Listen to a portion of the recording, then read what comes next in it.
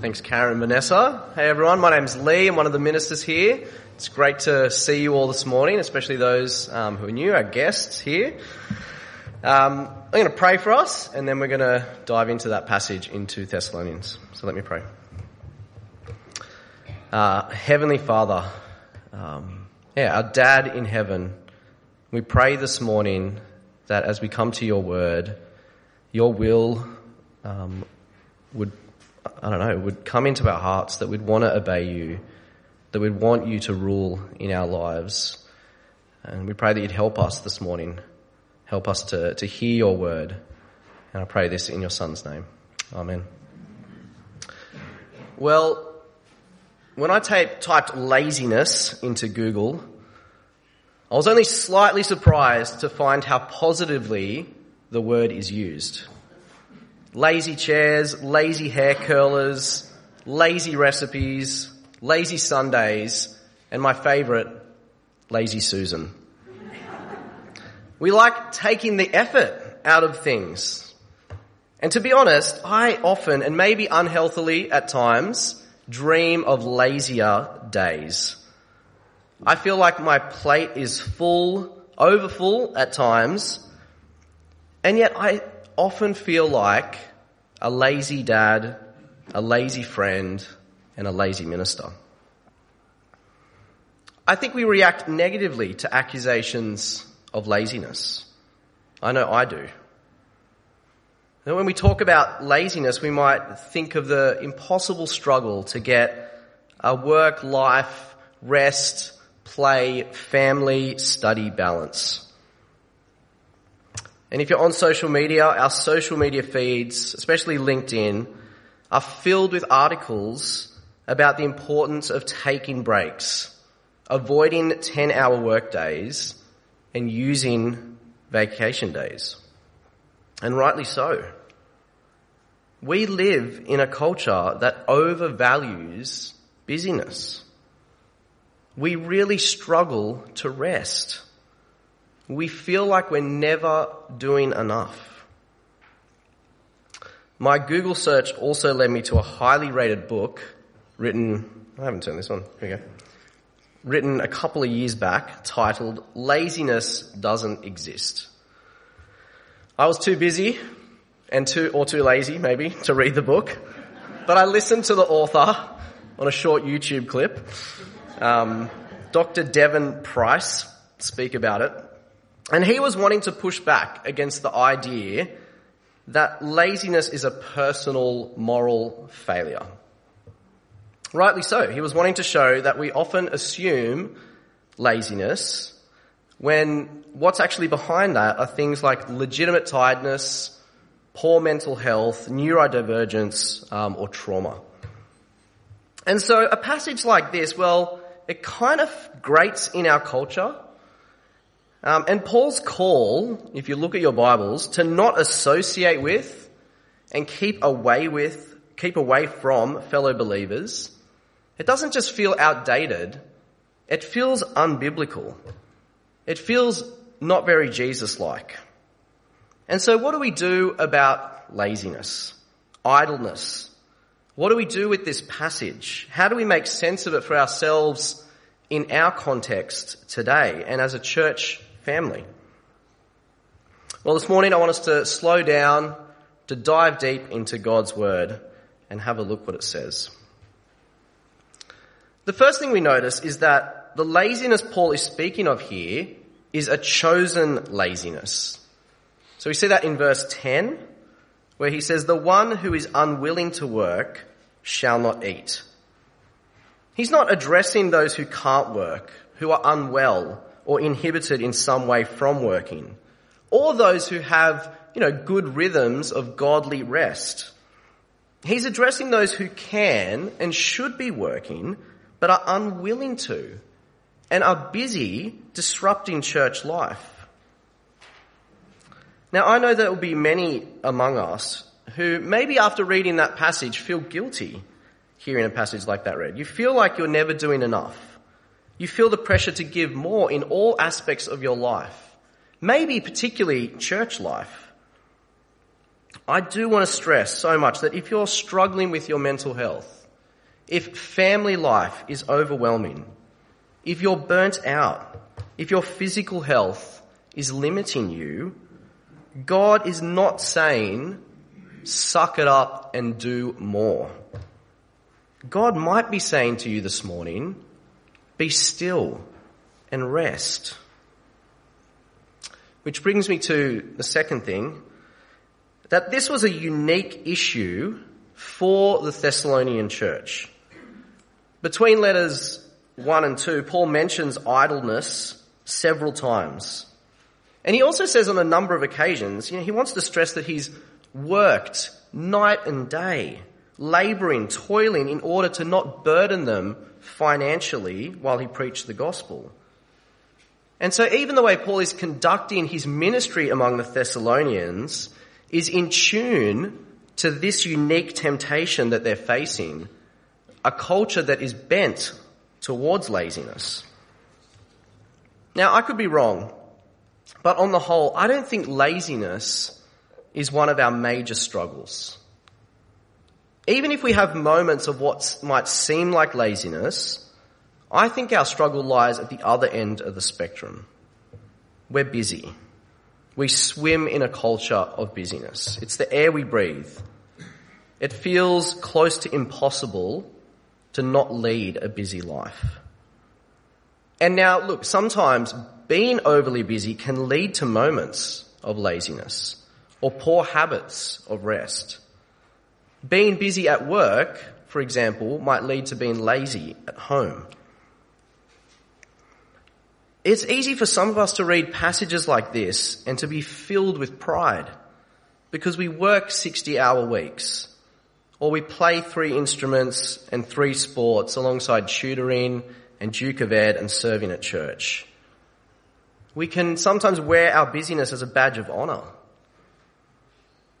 And to be honest, I'd be lying if I said I didn't struggle with this. I want people to think I work, not just hard, but really hard. When people say, Leigh, you're working too hard, take a break, I often think, yeah, I know, I'm pretty amazing.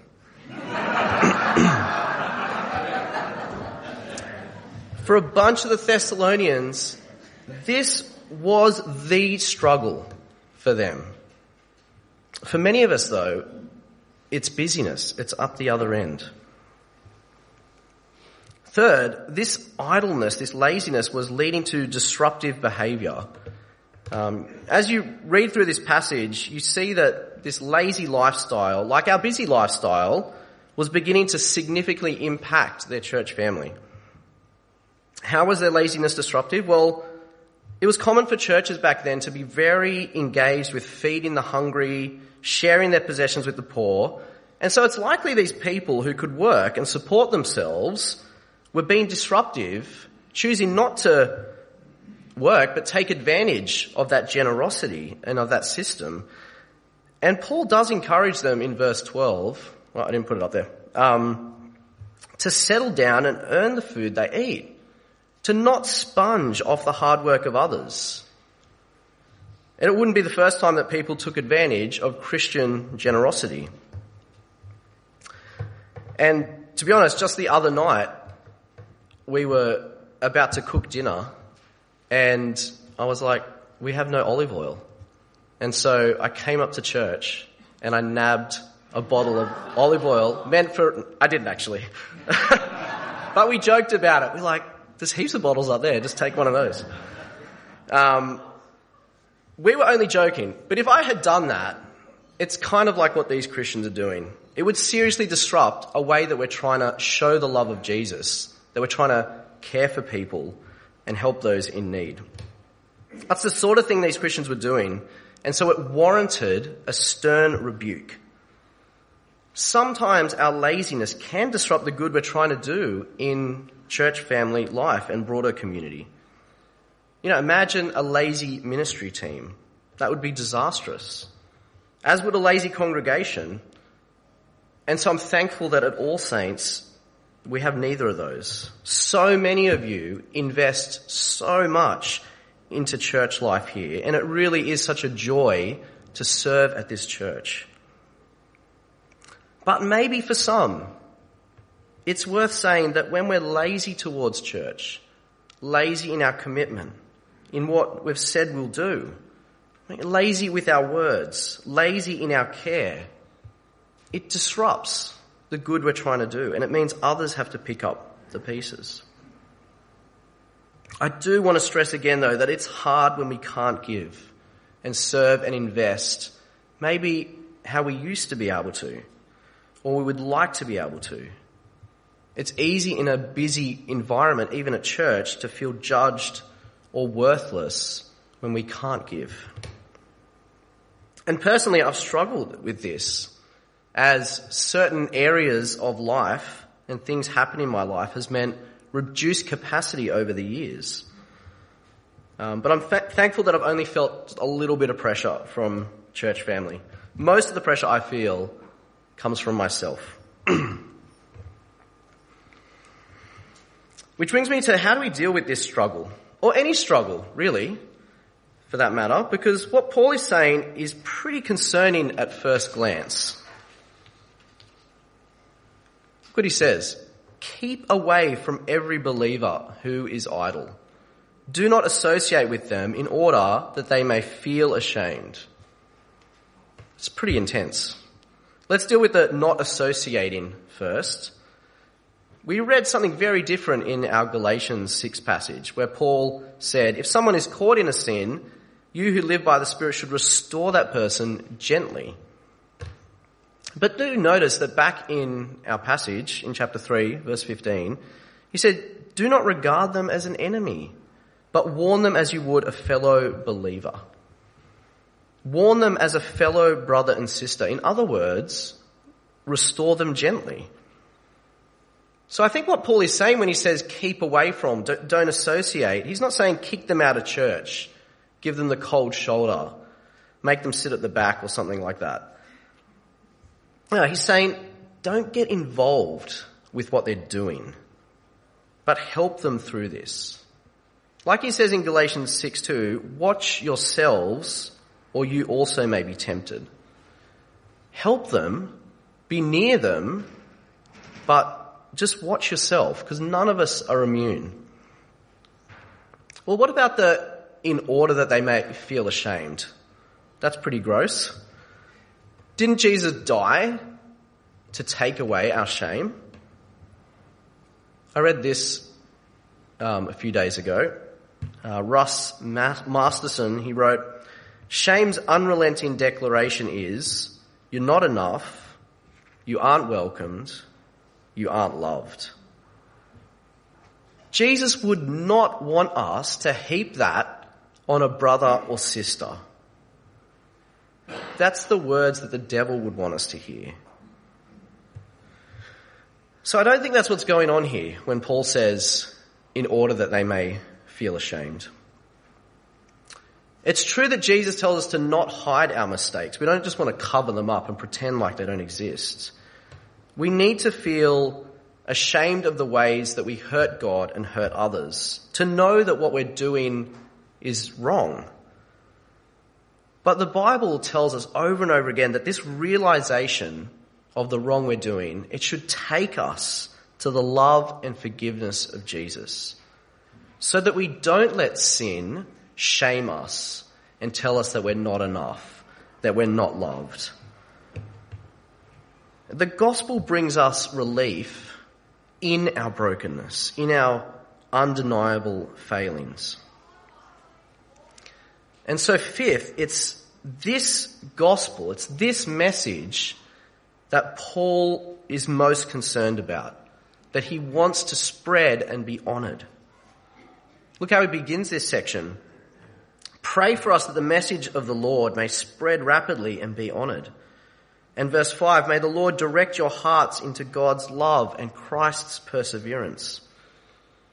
God's love is a never stopping, never giving up love. God's love pursues us wherever we run or hide from him. God's love is greater than all our failings. God's love shines through our brokenness. It's bigger than our busyness or our laziness. Jesus' perseverance, his determination to go to the cross for us, is the pinnacle of God's love, his unceasing, unquenchable love. And he wants the Thessalonians to know this deep in their hearts. And he wants this message to spread rapidly, and as it does, be honoured by those who put their hope in it. You know, the sort of laziness that Paul is addressing opposes the love of God. The example of Jesus, the urgency of people needing to know him. A lazy, careless, selfish Christianity, it doesn't make sense in the light of the reality of the gospel, of a God who came to us and went to the cross. And so Paul, in his context, he overly labours for the gospel in this towards the Thessalonians in order to point them to the gospel, the tireless love of God, the Son of God going all the way to the cross. And I do think what is often really countercultural in our context is your devotion and generosity towards church. I think it speaks volumes in our context, in pursuit of seeing the gospel spread. You know, on top of the unavoidable hecticness that we live our lives in, for those who don't know Jesus, to see you devoted to this cause, to his cause, the salvation of people's lives, that Jesus would be known, I think it's a strong witness to the importance and worth of Jesus. And it might even show people that you work with, study with, whatever, that your work and your study and your other commitments, they come second to Jesus and his mission. Why else would you be here? Why else would you get involved? But I do also wonder if in our context, overly labouring might not actually point people to the gospel. I have wondered if we were better at resting, if we stopped boasting in our busyness, then we'd point people to the rest and peace found in Jesus, to a salvation by grace, not by our efforts. And so lastly, I just wanted to share briefly on rest and laziness. Paul ends his letter writing, "Now may the Lord of peace himself give you peace at all times and in every way." Somehow, Paul could imagine people working hard and yet peacefully resting and being energized in God. How do we know when we're resting and not just being lazy? How can we experience God's peace in our busyness? Well, I found author Amy DeMarcangelo's reflections pretty helpful. And now this is going to be very brief, way too brief for this topic of rest, but I thought it might prompt some good discussions. So stick around, grab a coffee and talk about this. Laziness, she says, has a way of perpetuating itself. Rest should be refreshing. An example I thought of was screen time. You know, when I'm just like scrolling through things or watching YouTube video after YouTube video, it doesn't actually restore me. It makes me more tired. She goes on to say, it's really small font, sorry. I'll read it out. She says, whether it's our brains or our bodies that are most tired, rest re-energizes us for the work God's called us to do. Indulging in laziness has a spiritual effect. We become less sensitive to the spirit and more numb to temptation.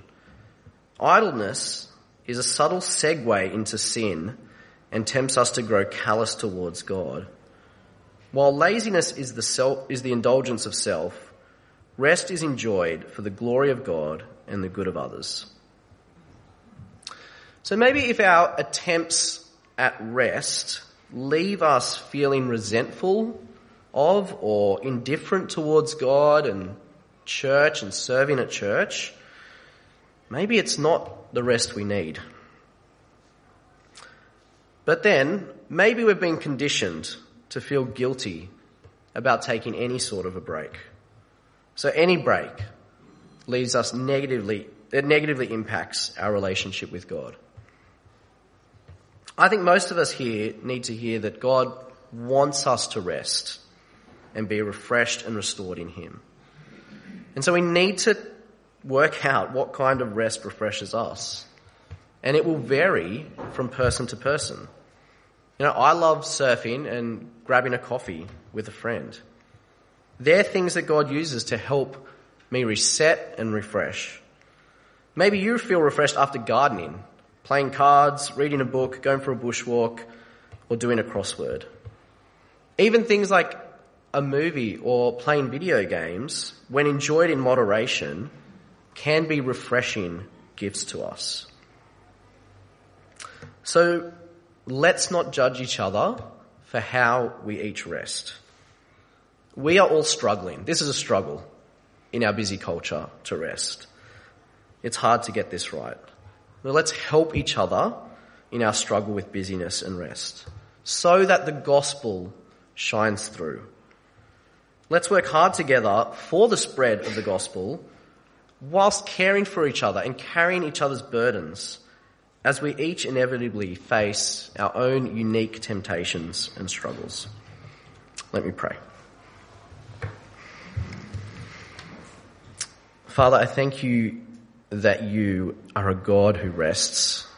I thank you that you offer us true rest in Jesus, and that if we have our trust in you, we've found that. And we look forward to the fulfillment of that in the life to come. And now, while we struggle to balance many things, I pray, God, that you would help us to rest in you, to find energy and strength and purpose in you. And I pray that our church family would shine your light to this world. Amen.